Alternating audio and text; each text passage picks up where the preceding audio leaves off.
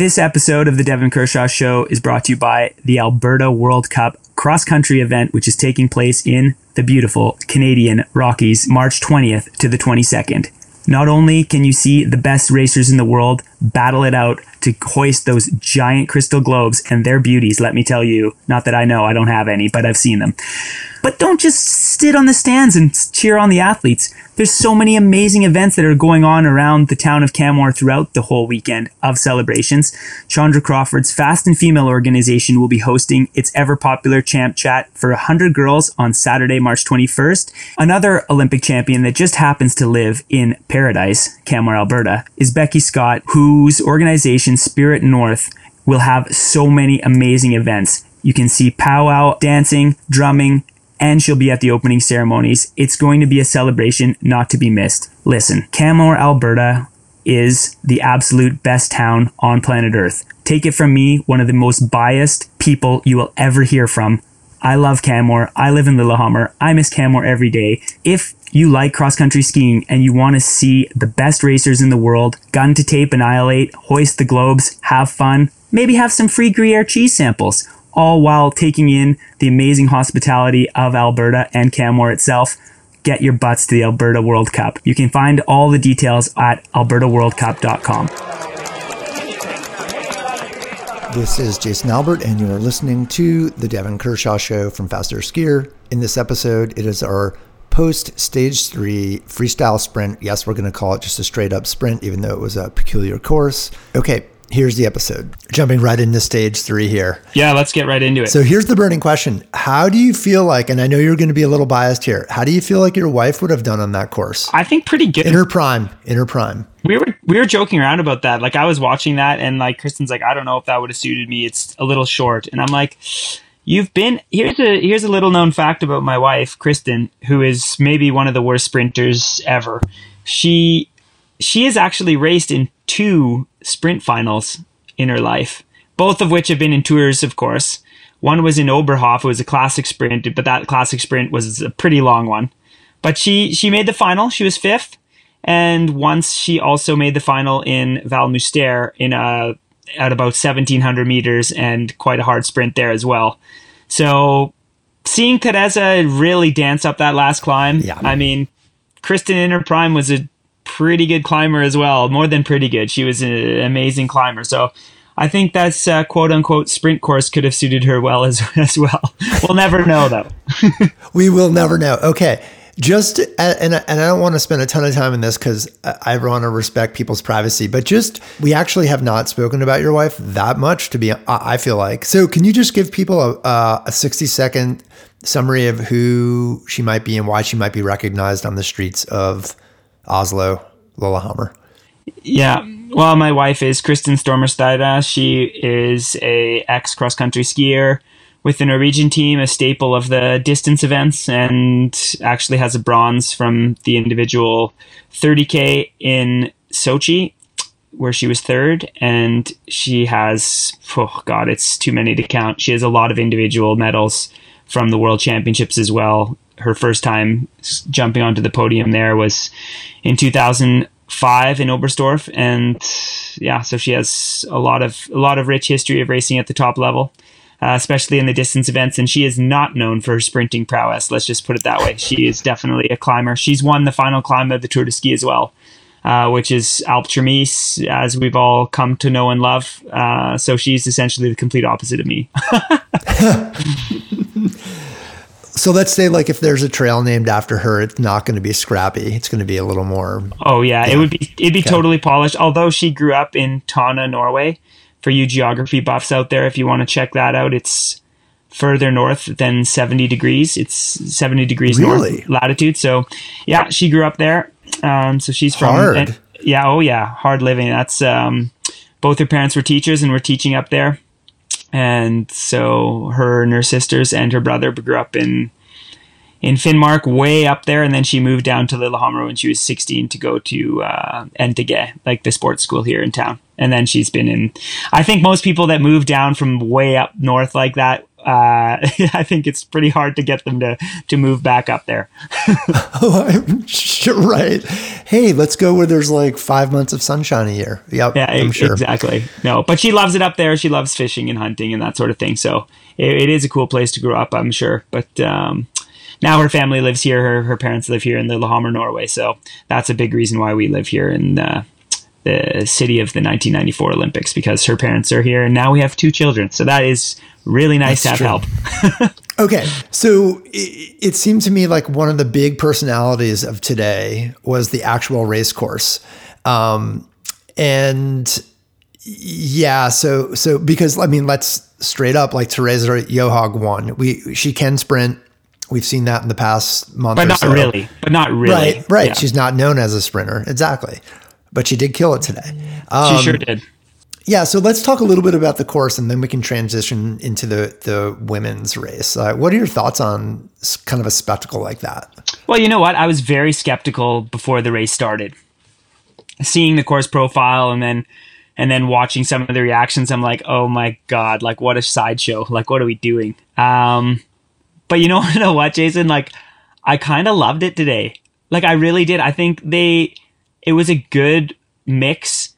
I'm so glad that why I say it's a good mix is that they kept it short. It was really short. It was under 2 minutes for the men, and it was about 2:30 for the women, just under 2:30, which is the perfect mix for such a sideshowy type event. It's not a sprint, but it's not a distance race either, not even close. So I like to call it like that is like an uphill sprint, essentially is what it was. And about 1:15 of like very steep. As you saw, it measured, like we talked about a couple days ago, that's 28 degrees, the grade of that hill. So it is steep. And I thought it was actually a lot of fun, although not as exciting as you, like looking back on it with hindsight, it maybe is not as exciting as maybe you would have wanted, because when you came to that last corner, if you were in the lead in that last corner, you finished there. So you didn't have that kind of like excitement like right to the end, but on the hill, you saw a lot of people stiffen up like mad and start, like if they were cycling, they'd be pedaling squares. In skiing, I don't know what you call that. Their just legs turned to concrete and they were all aboard the pain train. So I thought that was kind of fun to see. And you know what? I also found it really interesting that some critics ended up having quite a good race. Like Shavana was really not into it. Shanava was really not into it. Yeah, that's right. There we go.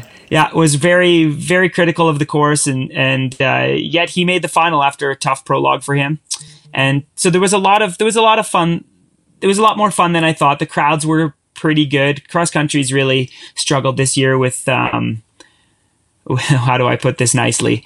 A lot of the events just have been lacking that atmosphere that you want to see in live sports, especially on TV.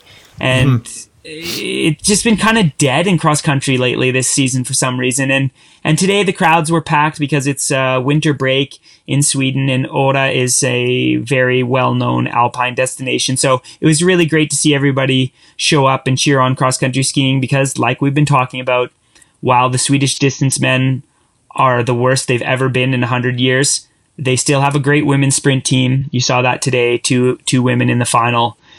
From Sweden, and it was great to see them get the hometown support like that.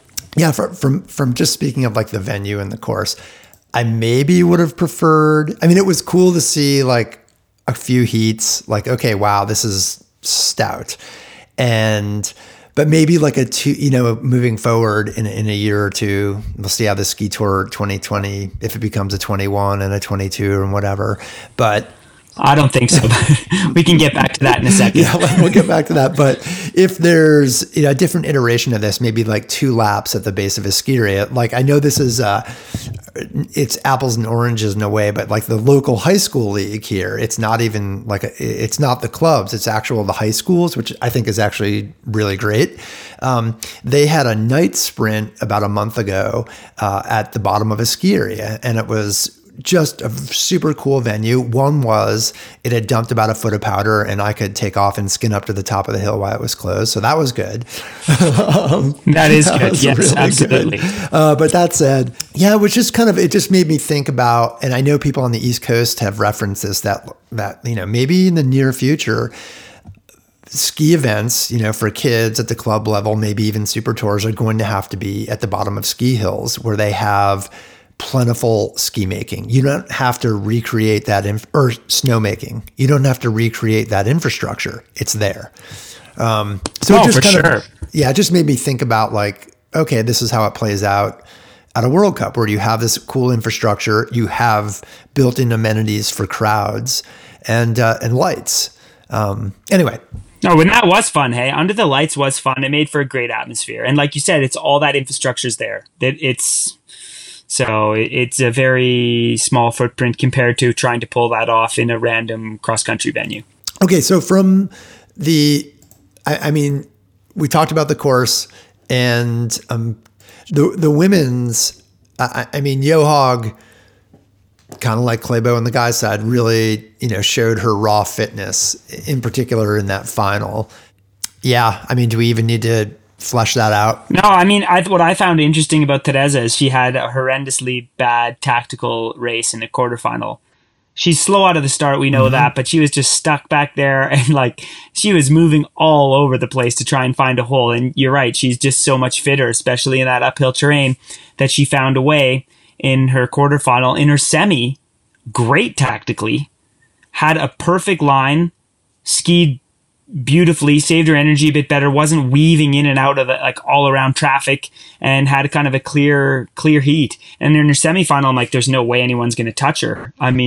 It was just so well done tactically. And then in the final, back to the quarter, she was back to the quarterfinal, all over the place, sixth out of the gun, kind of moving back and forth, trying to find a line. But at the end of the day, as great as Heidi is, and Heidi is an amazing climber, and as fit and stable as Astrid is, which she had a great sprint to secure third today. Teresa, she did look great, but Teresa was not going to be stopped when it was an uphill sprint.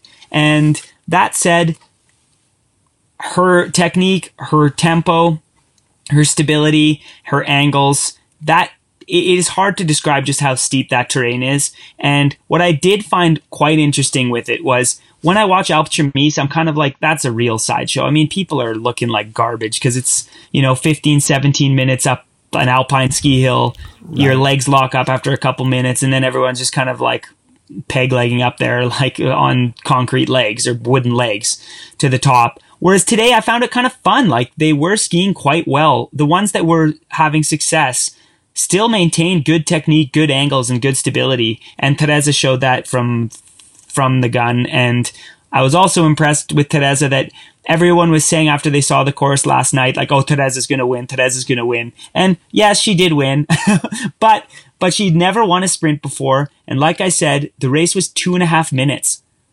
And so the uphill was really only, like we said, maybe a minute and a half for the women. So the fact that she is stronger than every other woman on earth in an event that really is a 1.5 minute drag race to the line says something about how much she's improved her overall capacity as a ski racer. When she was a junior and she was third in 2007 in Sapporo in the 30K in the senior world championships there, she was a junior. She finished third there. She did not have the capacity that she showed today over the shorter distances like that. So while the terrain suited her, it was still a fairly fun event, I thought. And she had a lot of pressure, and she delivered, and she was happy at the end. You saw that. This meant something. This meant something to her, even though she did say in all her interviews, it's not a real sprint win, but I'm going to take it. And it is fun to go through so many rounds. She's not used to doing any rounds. If she gets to the semifinal, she celebrates like it's the world championship. So for her to do one extra round and win the final, I thought it was pretty fun to see. Here's a question, because you're kind of immersed in that, the Norwegian ski scene there. And I know that the research group up at the university, it's like the research school up in Trondheim. Yeah, NTNU. NTNU. Yeah, thanks. And they pump out some just wonderful cross-country specific research. And I forget her name specifically, but I think she at one point may have been a colleague, a contemporary of Bjørgen on the ski trails, and became an exercise physiologist, a woman. Yeah, Guro Stromsoli. Yeah. She was a teammate of my wife as well. Yeah, she was on the national team. And she's published some great work. And one of the papers that I think she's the primary author of, and I think maybe there's two of them, is that she had access to Bjorgen's journal, her training logs for, 15 years, and could really drill down on all the patterns and her transition from, I believe, what people would call like lots of high intensity during a week and a little bit of like OD work, and transitioning to maybe what people would consider a more modern philosophy of like a couple of really hard days and then the rest very controlled and tempered. And I'm rendering that down to a very crude kind of summary. But what do you think people might learn from Bjorgen, or not from Bjorgen, but from how Johaug transitioned? I'm just thinking of when you said like, yeah, she's built up this capacity since 2007 when she was a junior to now. For me, I'm like, oh gosh, she's like a Usain Bolt, like a once in a generation specimen. Like, can you really even replicate? Yeah. Yeah.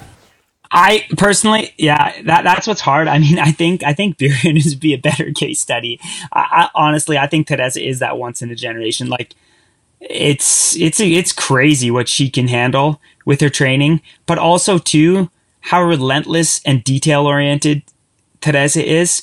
And when she puts her mind to something, like she's obsessive about making the changes, all while having like a very full life as well. I mean, she owns she started a clothing brand that she's quite involved in. It's not so passive, and all her sponsor engagements, and she is a celebrity here in the country. She's the most recognizable women's sports athlete in Norway at the moment. And when you couple that all together, the fact that she's still able to make these improvements like this, it just speaks volumes to how passionate about the sport she is, and about how into the weeds she's willing to go, and nothing's impossible.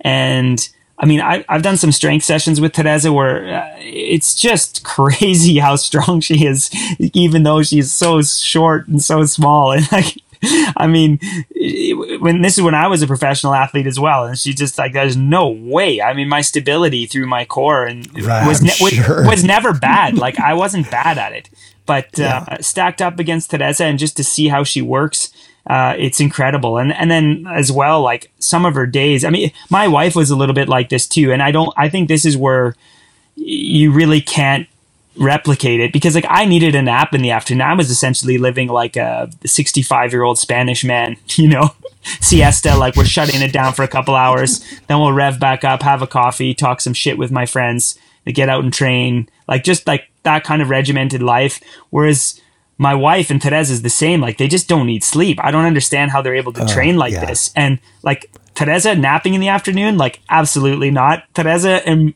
my wife, like 5:30 in the morning, boom, they're up. Let's do this. Cup of coffee. We're like getting the day going. I have no idea. And I think seeing that and seeing all the people I've trained with and been around, like there is very few athletes that can operate at that level of training with what I would consider that level of non-rest, but they are resting in their own way. And so I think digging into Teresa, she's made these improvements by just willing it to happen. But that said, where she's starting is that once in a generation talent. She is just, people can argue all day long about talent, but she is one of the highest recorded VO2 maxes ever for a female athlete.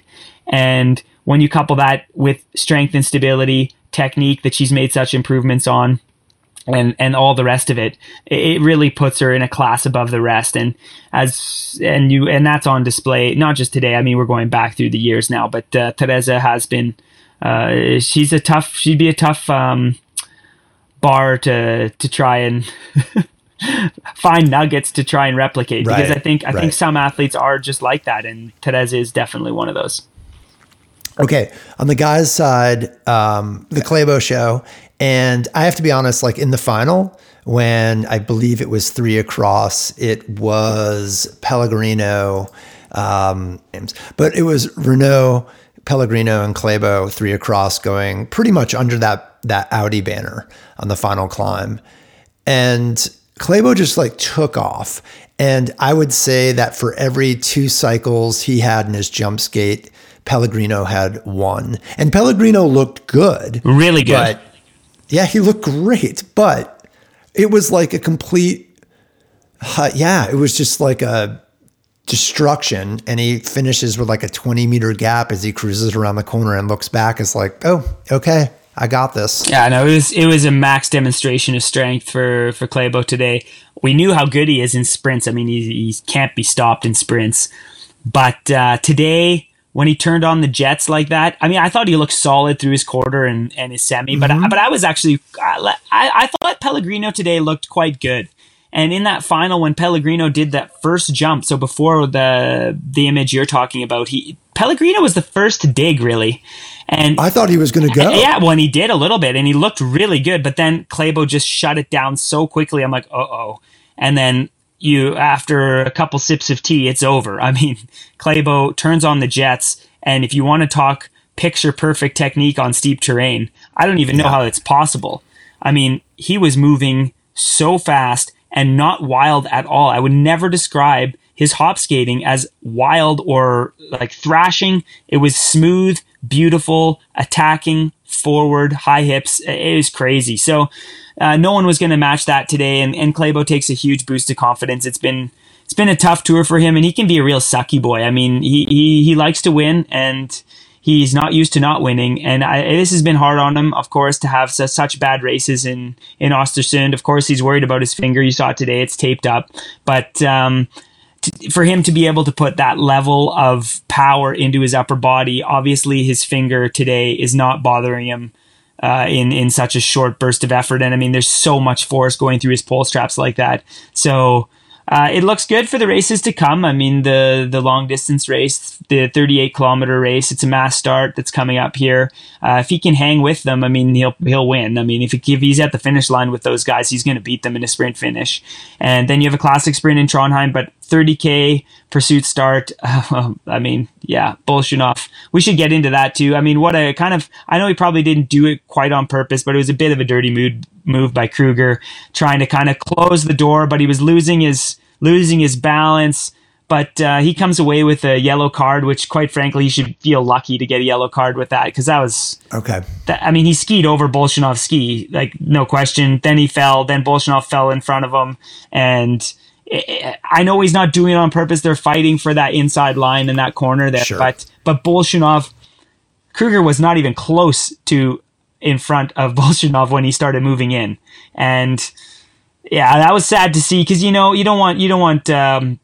I don't think the overall tour will be affected by that, but it could very well be. And Bolsjunov had nowhere to go, and Kruger just essentially skied right into him, fell, and then Bolsjunov, of course, fell over him. So that was too bad. But those things happen in sprints, and it has nothing to do with a special course like it was today. It has everything to do with that real estate and space is very limited in sprints, and if an athlete makes a bad decision or loses their balance in a bad place or a bad part of the course, like in a corner like it was today with Kruger, an athlete like Bolsjunov just has absolutely nowhere to go, and that was his chance for the final, and lost some valuable seconds.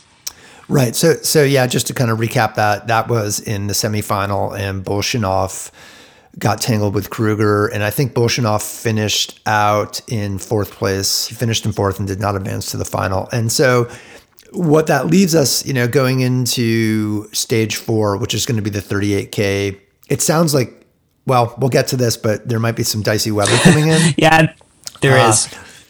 Yeah. Okay. So before we get to the dicey weather, Bolsjunov sits in second overall at 23 seconds back to Goldberg, who is leading.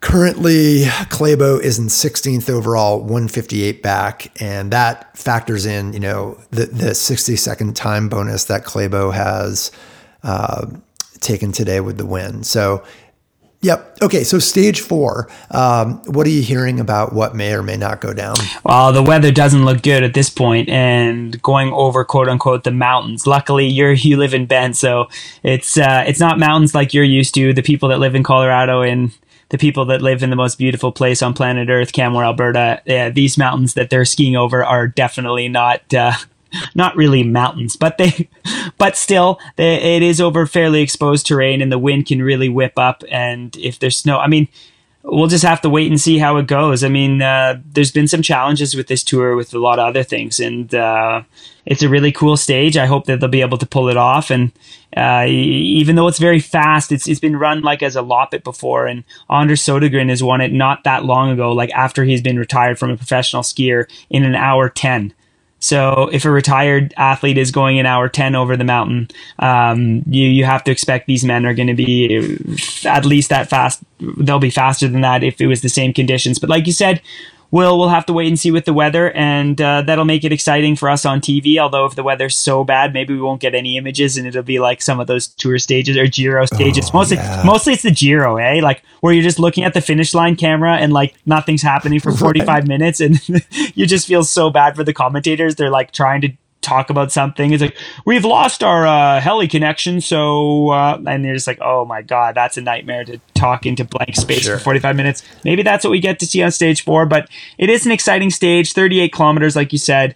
Men and women do the same distance. They're limiting the feeds. I don't think that's going to make a big difference when the course, like I said, Sodergren's done it in an hour 10, so really you get a feed at 15 minutes. You only really have to make it 40 minutes without drinking. I mean, they can do that, or maybe some will opt to bring drinks with them, but that's really not that exciting. But anyways, got to try some stuff, whatever.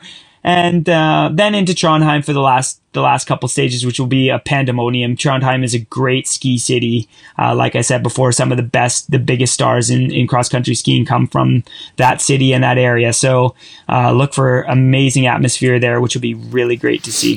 Okay, so just in closing, I am curious because I did notice there was something posted yesterday where there was an image, and maybe it was a short video of the waxing situation for the teams that did not have buses, and it looked kind of grim. It was like almost indoors and maybe a parking garage. It was. Have you seen this? Yeah, no, I have. I've been following this. This is blown up in the Norwegian media, as it should be. Yeah, what are they saying? Oh, I mean, it's ridiculous, is what it's saying. You know, especially right now with health, especially like in Norway, especially with high fluoros, burning high fluoros into bases and having technicians standing right over those high fluoros, breathing that stuff in. These wax trucks, while it looks super pro and it looks like F1, the only reason why they have wax trucks like this is, well, not the only reason, but a major reason is health of the staff. I mean, there's been a lot of complaints to FIS over the years. They put it in the rule book that they have to have a certain amount of ventilation, this, that, and the other. But week after week, year after year, FIS doesn't enforce their own rules. And in the end, it's an arms race. Everybody gets these buses and these transport trucks that are tricked out into moving wax rooms. But really what the technology lies in those, of course, it is easier not to haul skis and equipment in and out of vans all the time. Everything stays in one place, mainly that semi-truck. But another big thing is they are tricked out with ventilation and very high tech to try and suck out those fluorocarbons as they're being burnt into bases. It's actually quite incredible. If you ever get a chance to look at one of these as a ski fan, it's amazing. It's an amazing feat of engineering. But the fact that FIS has done nothing to mitigate this is ridiculous. And they're supposed to have checked out the venues. And you have all these regulations with especially with ventilation, because this is where there's no hiding behind that fluoros aren't dangerous anymore. They are. They're dangerous for people's health when you burn them directly into the base. And what's worse than that, when you put a bunch of teams together in one tight room with a low ceiling underground with zero ventilation and just put up some fences with like garbage bags taped to them, like as dividers, and say like, that's good enough. So huge miss by FIS. The technicians and the smaller teams that don't have access to these semi trucks that cost hundreds of thousands of euros to trick out. I mean, it put them in a bad position, and it was right of them to call into account that. And the other big scandal that had happened in Ora that I thought was just hilarious was Ivo Niskanen was pretty upset with the accommodation situation that the Finns were in. Oh, yeah. They were in a military base or a military camp about 40 minutes outside of Ora. For 20 people, there was only 2 toilets. While the Americans, this is like the first time ever, Keegan's probably kicking herself going like, why am I not racing? Like, that was always me in the military base with Canada.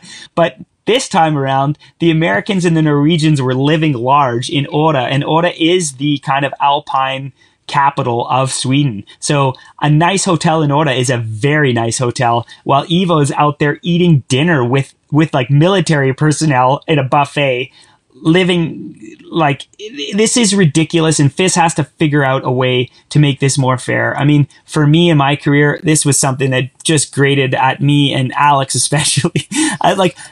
Every time you're in a place with accommodation, who stays as close to the venue as possible? Norway does. And who's out in like the boonies? Always Canada, Poland, Kazakhstan. We're always like way the hell out there, like 45 minutes from the venue, while Norway is living large, walking distance from the venue. And the fact that this happened again here, not surprising, but what is surprising is Ivo really coming hard against this. And then it got into a discussion, and there is no excuse. I know it's winter break in Sweden, and Åre is a vacation town, and everyone is there from Sweden that likes to alpine ski is there for the week with their kids. So hotel rooms come at a premium. There's not a lot of space, but guess what? When you are the organizers of Ski Tour 2020, you get to decide, or you put in the dates you want. And you know it's going to be packed in Åre. You know that. And they've been planning this for 3 to 4 years. Exactly. Yeah. And then saying sorry at the end, not good enough. Come on now. You have a horrible wax room situation. You know better than that. It's 2020. And putting teams in an active military base with active personnel, like eating in, like, this is the World Cup, and it's not fair to Ivo to have to think about that. And not just Ivo. I mean, the Canadians were in the same military base. I mean, it's hilarious. Of course they were. We always are. But it's just, these are the kind of subtleties that FIS really needs to start taking the lead on. I don't know how you solve it, because Norway also comes with the biggest team, right? So the biggest team needs the most space. And then, of course, when there is 1 or 2 nice hotels in some of these small places that are close to the venue, maybe they have blocked out the entire hotel in Norway. They're like, okay, well, they come with 50 people, so that's filled up. We fill that up right away. And someone like someone like Finland or Canada with smaller delegations, they get kind of like stacked here and there. I understand that that's a challenge, but maybe some sort of lottery system, so it's not always the small teams way out in the middle of nowhere eating like boiled potatoes and, I don't know, pickled herring, while Norway and in this case the US are living large, eating croissants and smoked salmon in a 5-star or like 4+ star hotel right in Åre. So they got a lot of pushback today, the organizers of Ski Tour 2020, and as they should. That's well deserved. They had a lot of time to organize this, and they should know better. They should know better. Of course, this is going to blow up and be a big thing. Okay, 2 things. As I'm looking, you mentioned like the Finns. They're pretty hardy folks, man. And I remember like in Lahti reading some of the plaques around the venue, and I didn't know about this at the time. Have you ever heard of the Battle of Lahti? Yeah, I have. Now, and I'm looking at it, and I must have misunderstood this. And is they may have did they repel the Russians? They did. Okay. For a bit. Okay. No, but in that particular instance, they did. So okay. Yeah, absolutely. I mean, that says something. Oh yeah, it is, and just living in Finland is you have to be hardy, because those winters are, well, much like where I grew up, I guess, in Ontario. But still, same. But saunas and beers can. Yeah, but that can get you through many a hard winter. Okay, so maybe they had that in the back of their minds. They're like, they repelled the Russians. There's nothing like sleeping in a couple barracks. It will be nothing for Ivo. There's that. Yeah, you think that. Maybe that's what they were thinking. Maybe that's what the organizers are thinking. Exactly. It's like you're complaining. Like, it's okay. At least the Red Army is not knocking on your door. That's right. Okay, so there's a little history lesson. The other is, and I think I just want to make a small correction here, or maybe it's a big correction. So last episode, and I've looked, I'm like, gosh, I could have sworn I saw this press release come by. And we were talking about the Ustagov in biathlon, who had been implicated in doping, and they were going to take away the medal for the men's relay in Sochi. Yeah. Right? Remember we were talking about that? Yeah. And I could have sworn that I saw it come across, and I've been trying to find this press release, that it was also the first name Sergey. And that's why I was so confused. I was like, huh? Not the cross country guy. I understand these two have the same last name. It is Evgeny Ustugov. Oh, you know what? These are such classic Russian names. We get mixed up, I guess. Yeah. I mean, so I just want to clarify that. Yevgeny Dementiev was another famous doper of EPO on the Russian team. So maybe it's all just getting confused. It's all getting confused. So anyway, I just want to throw that out there. Okay. So good retraction. Yeah, that's my retraction. And so next is I got my fingers crossed for like a full-on stage 4. That's what I'm hoping for. I think it could be, although if the weather is as bad as they're calling for, I think the men's race is just going to be a comfort cruise and a big sprint finish. But well, you never know. You know, I thought I have made the mistake recently that would be what happened in Falun on that dead easy course with that strip of snow through the woods. And Hans Christer Holland decided how about no? Remember last year in Seefeld when I also didn't want that? I'm just going to take the lead on this and blow the field apart. And he did. So there is hope that it could be an exciting race, but nothing's going to match the excitement of biathlon again today. Did you see that? Dorotea takes the win again at home. Oh my God. It was in the individual. She won by like 2 seconds in the individual. So it was a really exciting finish there in Antholz. And it's been a busy morning here in Bend. Yeah, I can imagine. But you'll have fun digging into that and reading about that because that was quite the. I'm looking at it right now. I was wonder amazing. how did our people individual? Not that good, but yeah. Okay, that's fun. But the race at the top was very exciting, and Antholz just looks like what a venue. I mean, I've never been to Antholz. It's funny. I was talking to Justin Wadsworth on the phone, who's the head coach of the Canadian team for biathlon the other day, and he was saying like, how many times have you been to Toblach? I'm like, I don't know, thousands. It's like, how have we never driven the 25 minutes up the road to this place? Because it's amazing, and it does look amazing on TV. Like the venue looks stunningly beautiful. So it does. Okay, put that on the list. Yep. Okay. But anyways, great sprint today, like you said, and I hope the folks at home enjoyed it. Let us know what you think about it. I mean, it's not every day you see a sprint like that, and we probably won't see a sprint like that again. So, what are the fans out there? The 14 fans and my mom. That there's more. There's more, dude. I know there is. I know. I'm just being facetious, but no. Let us know what you thought. I thought it was a lot more exciting than I thought. In summary, I really thought that today was just going to be like, oh God, we're trying to do some stupid sideshow. Like, what's wrong with the normal skate sprint people? And I was pleasantly surprised. So good on the organizers. The one win the organizers had was keeping that sprint short. Yep. Okay. Thanks, Evan. Have a great evening. Thank you. Have a great evening as well. And dig into that women's individual in biathlon because it was a real stunner. I'm going to. Ciao. All right. Take care. Bye. Thanks for listening. And just a heads up, it is Wednesday morning here in the US. It is going to be late afternoon there in Sweden, where actually we received a note from FIS this morning due to the inclement weather expected. Tomorrow's planned stage 4 point-to-point 38K mass start skate for both the men and women has been rerouted and will start and finish in the same stadium.